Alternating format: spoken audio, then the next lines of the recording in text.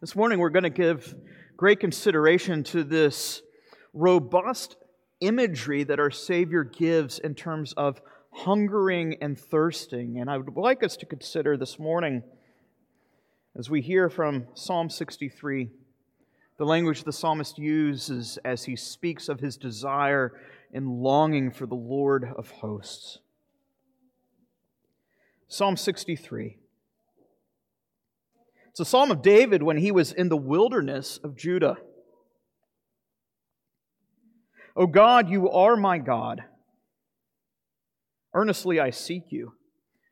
My soul thirsts for you. My flesh faints for you, as in a dry and weary land where there is no water. And so I have looked upon you in the sanctuary, beholding your power and your glory. Because your steadfast love is better than life. My lips will praise you. And so I will bless you as long as I live, and in your name I will lift up my hands. My soul will be satisfied as with fat and rich food. My mouth will praise you with joyful lips when I remember you upon my bed and meditate on you in the watches of the night.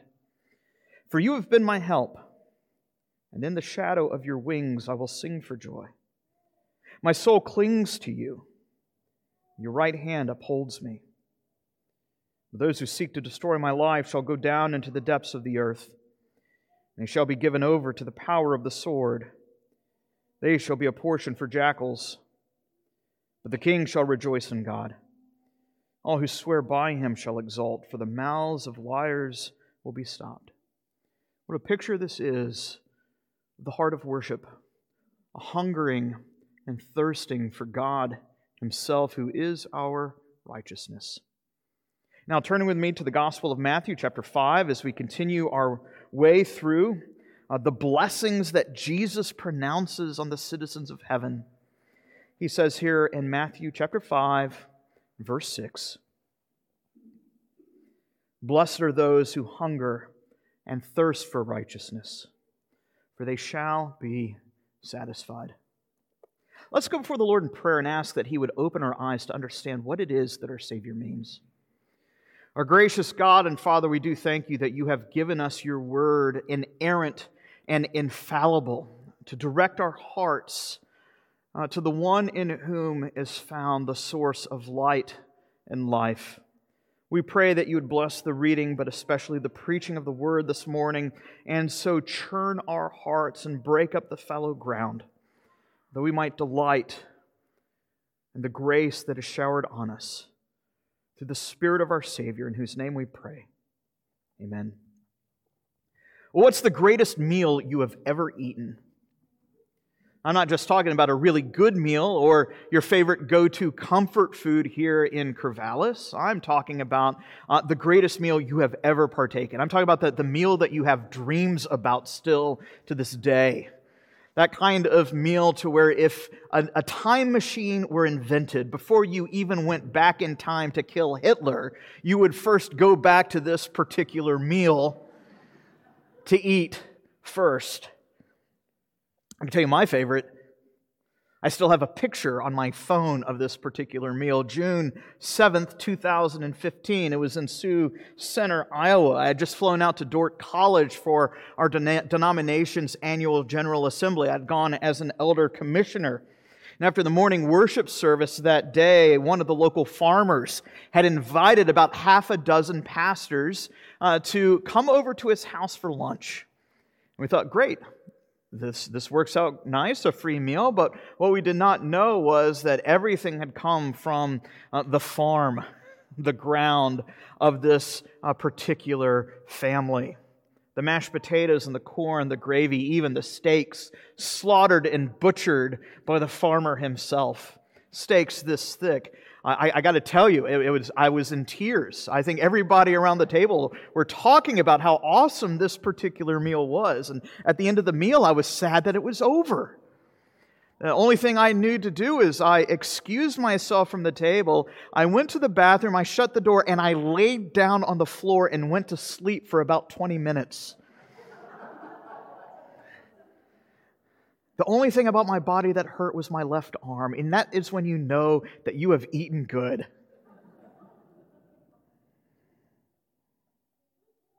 What is it that you truly hunger for?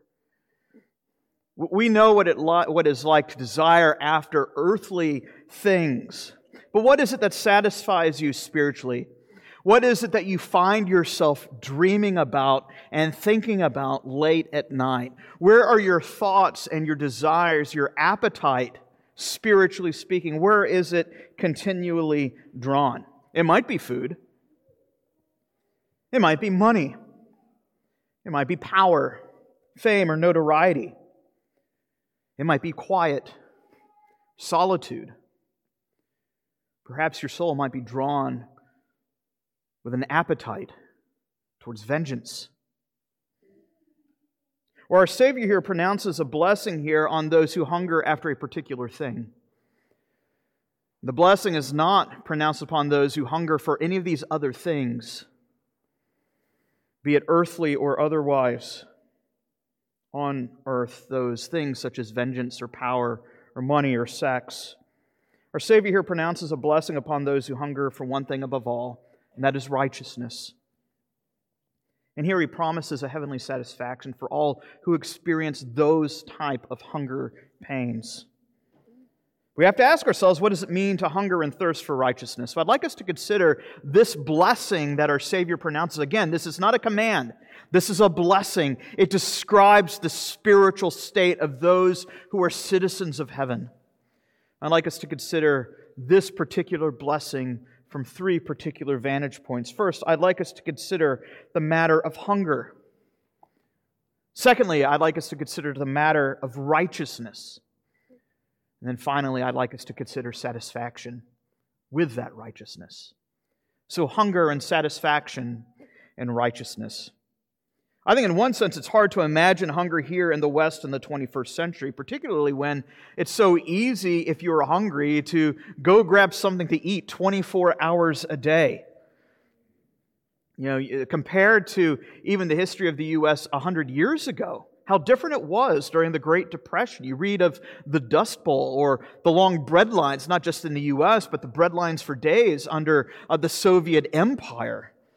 Perhaps we do not know what true earthly hunger really is. But I think we know enough to recognize that one's appetite does give shape and direction to one's own actions. Our appetites so order our steps. That type of hunger where you have such a hankering for something in particular that you feel like unless you have this one particular thing, you will die. David himself uses such imagery in the Psalms to speak of a particular type of longing he has for the Lord God. Psalm chapter 42, as the deer pants for flowing streams. You know, one of my favorite things to do during the week is to open up the back door to see my dog dart out and run up and down the hill. It's so funny, he's just 40 pounds of fluff. And yet you can still kind of hear the ground shaking beneath his feet as he gallops up and down, up and down. And it feels like he has just nothing but this giant ball of energy. And yet after 5 or 6 minutes, it's so funny to see him run up the steps onto the back porch and to jump up onto this giant metal tub that's full of rainwater. And he begins to lap up the water as if nothing else in life is important to him but giving his fill at that very moment. Right, this isn't your casual sipping on iced tea on the back porch in the middle of summer kind of drinking. There's a particular appetite that knows that unless this appetite is at some point filled and satisfied, you will die. I think many of us know what hunger pains feel like, at least to a small extent, and we think that doesn't feel good, but I'd like us to consider this. What would the alternative be? And one of the first things that you see with somebody who gets sick is a loss of what? It's a loss of appetite. And how dangerous it is when the body deceives you and tricks you into thinking that you actually don't need the very thing that your body needs. In this sense, I think we begin to recognize why it is a blessing in one sense to be hungry, to have that appetite for something. To have no appetite at all can actually be a signal of a deeper problem. Another problem happens is when you try to fill that appetite with the wrong things. Think of the child who right before dinner demands to have a snack and you keep telling him no. And what does he do? He goes to the pantry and pulls out a bag of Cheetos. And next thing you know, all the Cheetos are gone and his hands look like a neon orange tint to it. Like he's just been put into a radioactor or something like that. Radioactor is not a word, by the way. I don't think. You know what I mean. But what happens when dinner comes just a few moments later? He's not hungry. He stuffed his belly with the wrong thing, and now he can't enjoy the homemade meal that his mother has cooked for him. He feels sick and disgusting, and also in one sense, there's a feeling of shame that he has traded in the greater joys for something not as good. Great as Cheetos are, not as good as a home-cooked meal. He's become bloated and lethargic.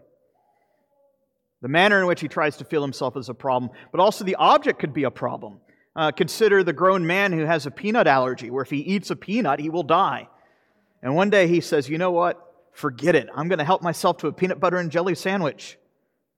What is that going to do? It's going to put him 6 feet under really quick.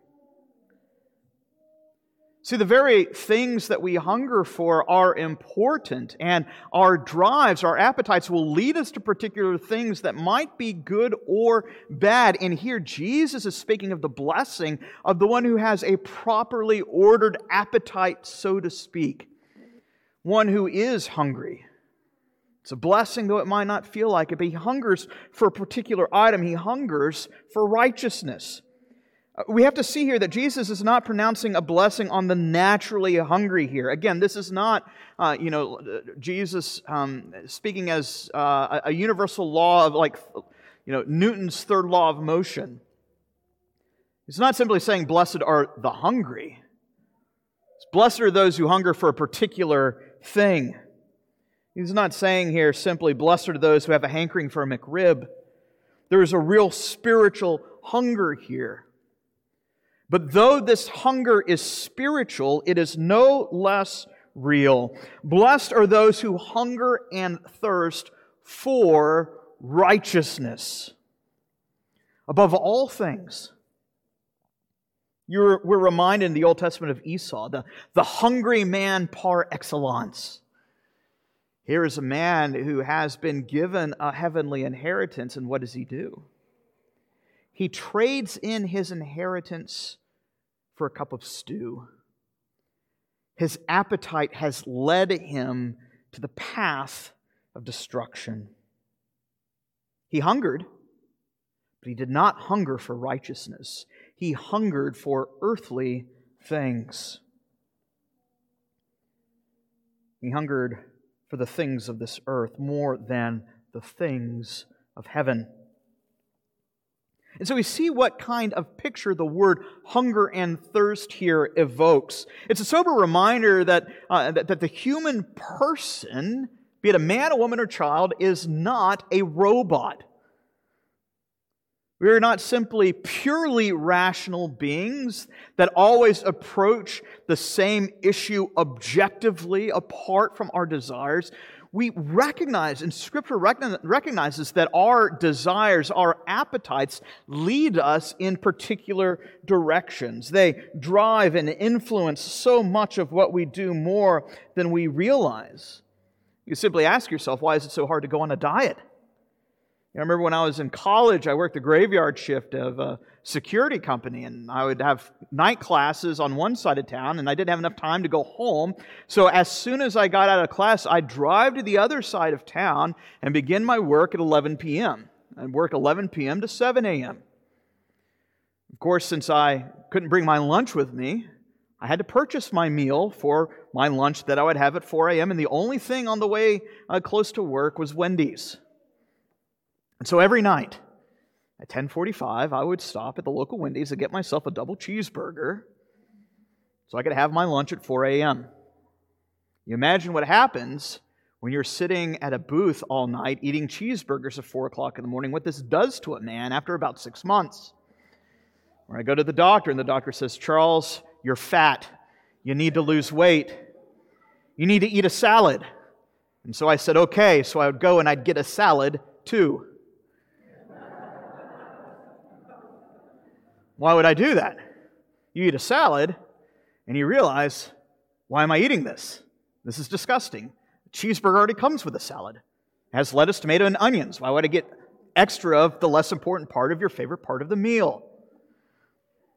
And that's the problem you have with diets, is because as you're eating a salad, even though you might be doing the right thing, you're still hungering for something else.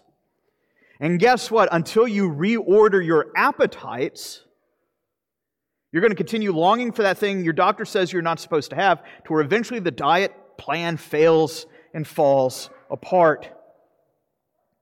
Isn't that fascinating? That's exactly the imagery that Peter gives in 1 Peter chapter 2. It's why we had our reading of the law earlier. Isn't it fascinating that Peter does not simply say, drink the pure spiritual milk of the Word. Instead, what does he say?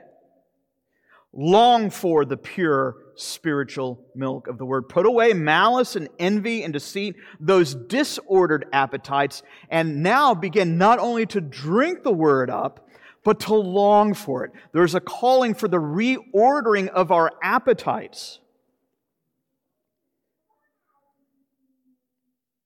And until you do that, until you long for those proper things, any attempt at sanctification is doomed for failure. At that point, it becomes nothing more than behavior modification. As my old pastor in college would say, you have to starve your lusts, but also feed your loves. What we see here is there is a blessing to a properly ordered hunger. On the one hand, it doesn't feel good to be hungry.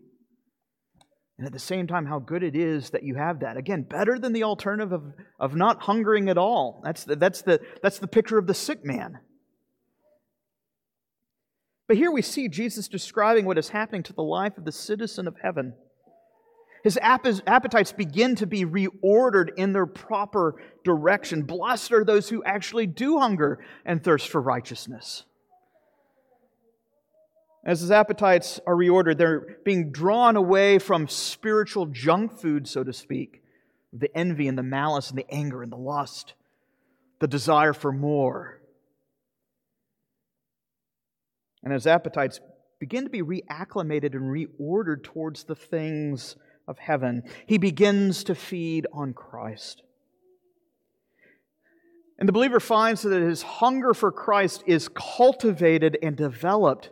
There's this contradiction that takes place because the more he hungers for Christ, the more he is satisfied. And the more he is satisfied, the more that hunger grows for the one who is infinite, eternal, and unchangeable. This is why Jesus continues to get at the heart of the matter in the Sermon on the Mount. Even a hypocrite can do the right things. But here Jesus is getting at something more central, that our appetites and our desires are a better indication of our spiritual estate than any outward act. We could convince everybody around us that we are doing the right thing, and inwardly our desires are so disordered, even if nobody recognizes it. It shows the true state of our spiritual condition. And once again, Jesus begins drawing our attention to what it is that the Spirit is doing in the life of the citizen of heaven. Our appetites are going to be drawn in either one or two directions, either towards the path of life or the path of death. This is what Paul says as he writes to the church of Philippi. He speaks of unbelievers in this way. He speaks of those whose end is destruction, whose God is their belly, who have set their mind on earthly things.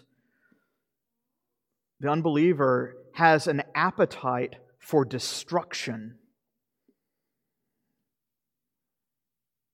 He's driven by a hunger for the things that his heart longs for. Idolatrous things, covetousness, greed, sexual immorality, malice, envy. The list goes on and on and on. Yet for the citizen of earth, we have a different orientation, as it were. We have a newly ordered appetite that continues to grow and grow and grow and grow. And so often, however, we find ourselves much like Edmund from The Lion, the Witch, and the Wardrobe. You remember Edmund, right? For those of you who have not read the book, Edmund is a little boy. He has a brother and two sisters, and he goes to this magical land of Narnia. And he is deceived by the White Witch, who offers him Turkish delight. It's children's candy. It says you can have to your heart's delight and be satisfied on this delicious treat if only you betray those closest to you. What does he do? He betrays them. I think C.S. Lewis gives such an appropriate picture here of what sin is, because it shows us that sin is a disordered appetite. I don't know if any of you have ever had Turkish delight. It's one of the most disgusting things I've ever had in terms of candy. So anybody could call this a delicious thing, but perhaps that might be why he uses it. Because isn't that what sin is? It's something that promises so much and yet fails to deliver, and at the same time, you can't help but to gorge yourself on more and more and more of it. How many of us treat those particular pet sins like Gollum's ring in Lord of the Rings? It is the thing that we both love and the thing that we hate, the thing that drives us and enslaves us and makes us less than what God has called us to be. What is it that you hunger for? Now, only you can answer that, but I think that's an important question you have to wrestle with. I encourage you to do at least throughout the rest of the week. It's a critical question. And perhaps we can maybe have the litmus test that the diagnostic put this way. What is it that you think about at night? Right? After you've done all your work for the day, after the kids are asleep, after your spouse is asleep, where do your thoughts at night naturally turn? Where is the gravitational pull? And that will give you a taste of the very thing that you hunger for. And it will show you the very thing that you need to be praying, because if it's not for righteousness, it's the very thing you should pray. Say, Lord, cause me to hunger for more of you. Wean me off of the things of this earth and cause me to long for that pure spiritual milk of the Word. Because again, our appetites drive us, they influence, they direct us in a particular path. And now we can see how hungry for righteousness is a good thing. Righteousness here, in one sense, being described and categorized as a life in conformity to God's will. Oh, Lord, I delight to do your will, the psalmist says in Psalm chapter 40. But it shows that I think it's not simply a longing to do the right thing. What we see here is a longing for God Himself. That's the very language that we saw in Psalm 63, wasn't it? As the deer pants for the water, so my soul longs for you, O God. The God who is alone righteous, the God who is in fact righteousness itself, the God whose character defines and describes and tells us what true righteousness really is. Here, what Jesus is bringing into view is personal communion with God. It is a delight to know the living God, to be satisfied with a righteousness that comes out of ourselves, that comes outside of ourselves, that is what we might call an alien righteousness. That's why it is so dangerous that Jesus continually berates and condemns the Pharisees. Because why? They are satisfied with their own righteousness. They're like cannibals or zombies who are consumed with gorging on themselves. It's a monstrous image, but they're satisfied with their own righteousness that they don't see that they are destroying themselves. Here, the blessed man is the man who recognizes that the righteousness that will truly satisfy is not a righteousness that arises from within himself. Here, the spiritual hunger is a blessing because it recognizes, and we see here the connection to the previous blessings. It is the man who recognizes that he is spiritually bankrupt. It is the man who mourns over his own sin. It is the man who longs for a righteousness that he himself cannot deliver. It is a righteousness that must come from without. Here is something that is more than a thirst for knowledge. Again, Jesus doesn't say, "Blessed are those who learn more facts about me." Rather, it's blessed are those who hunger and thirst. It is a longing and an appetite, not just for knowledge, but for a sense of fulfillment and completion. Here's the language of personal communion and fellowship with the living God. Here is a longing for God Himself. It is a hunger that arises in the midst of a holy dissatisfaction over one's own sin. Not just the consequences of our sin, but even the pleasures of sin, recognizing that the pleasures of sin are much like Turkish delight. They might be sweet, but compared to the feast that the Lord gives in communion with Him, they are in fact disgusting. And all they do is numb us to the pleasures of heaven. Here we find a hunger and thirst for God Himself, a God who is righteousness itself. As David himself says, "Who do I have in heaven but you? There is nothing in heaven or on earth that I desire besides you. My heart, my flesh, my strength, those things fail. But God Himself is the strength of my heart, and He is in fact my portion forever." That language of portion, going back to the language of inheritance. You might not have a plot of land to your name. You might not own a car. You might not have $2 in your bank account. But the Lord promises to those who hunger and thirst for the living God that God is your inheritance. He is your treasure. That's why Jesus will say halfway through the Sermon on the Mount to seek those things that are above. That where your heart is, there your treasure will be also. Jesus is calling for us. Now, actually, He's describing for us, I should say, what the citizens, where the treasure of the citizen of heaven lies. It lies in the Lord God alone. God is our inheritance. See, what begins to emerge here is a picture of true repentance and a lively faith. A poverty of spirit, a godly sorrow, a hungering for an alien righteousness. These are all characterizing a picture of what true repentance is, recognizing that what we have to offer is insufficient. But God, in His goodness and grace, gives what we cannot supply for ourselves. This can only happen by a work of the Spirit in our heart. Ecclesiastes tells us that God has placed eternity in man's heart. God has implanted a God-shaped hole in the heart of every man, woman, and child, as it were. And we find that our hearts are restless till we find rest in the Lord God alone. That's why G.K. Chesterton would say that every man who knocks on the door of every brothel, he's seeking for something that he hopes would satisfy but never can. Because that ultimate satisfaction cannot be found in the carnal delights of sin. It is a satisfaction that only God can fill. And here is the promise. The Lord promises that He will, in fact, fill it for those who long for it. For those who come to the Lord and seek not to fill that satisfaction with those earthly things, but long for something that God gives and gives freely to all who turn to Him. Among the host of mankind that continues to gorge itself on its own sin and are made spiritually lethargic, numb to the true meal that satisfies. Among the multitude of men and women who would rather remain satisfied with their own righteousness, Jesus gives a different blessing.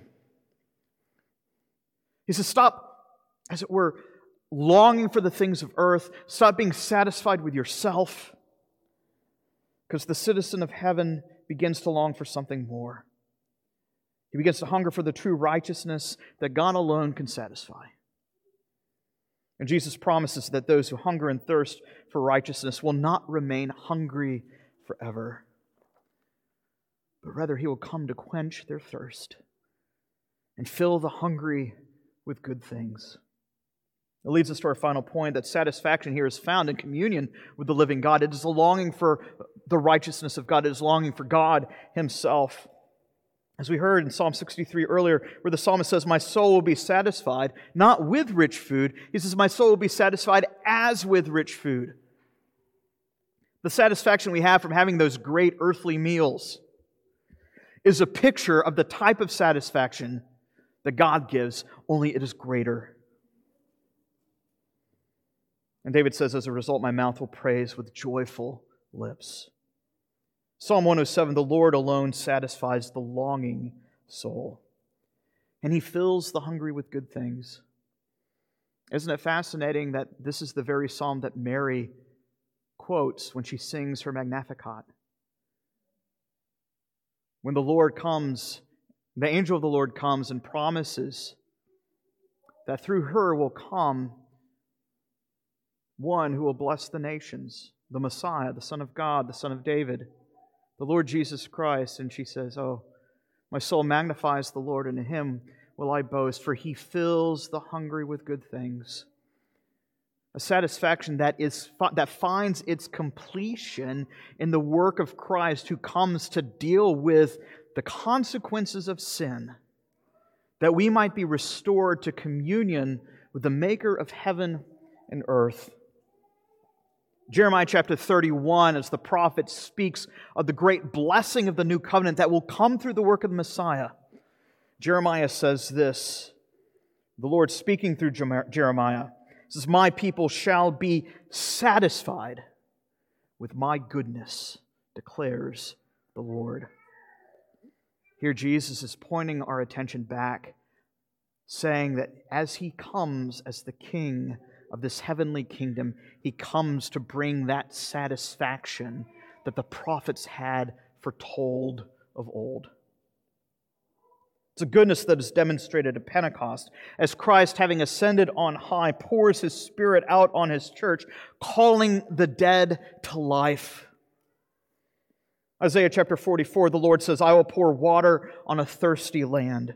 I will pour out streams on the dry ground. I will pour out my Spirit upon your offspring and my blessing upon your descendants." That satisfaction is found as Christ gives us His Spirit.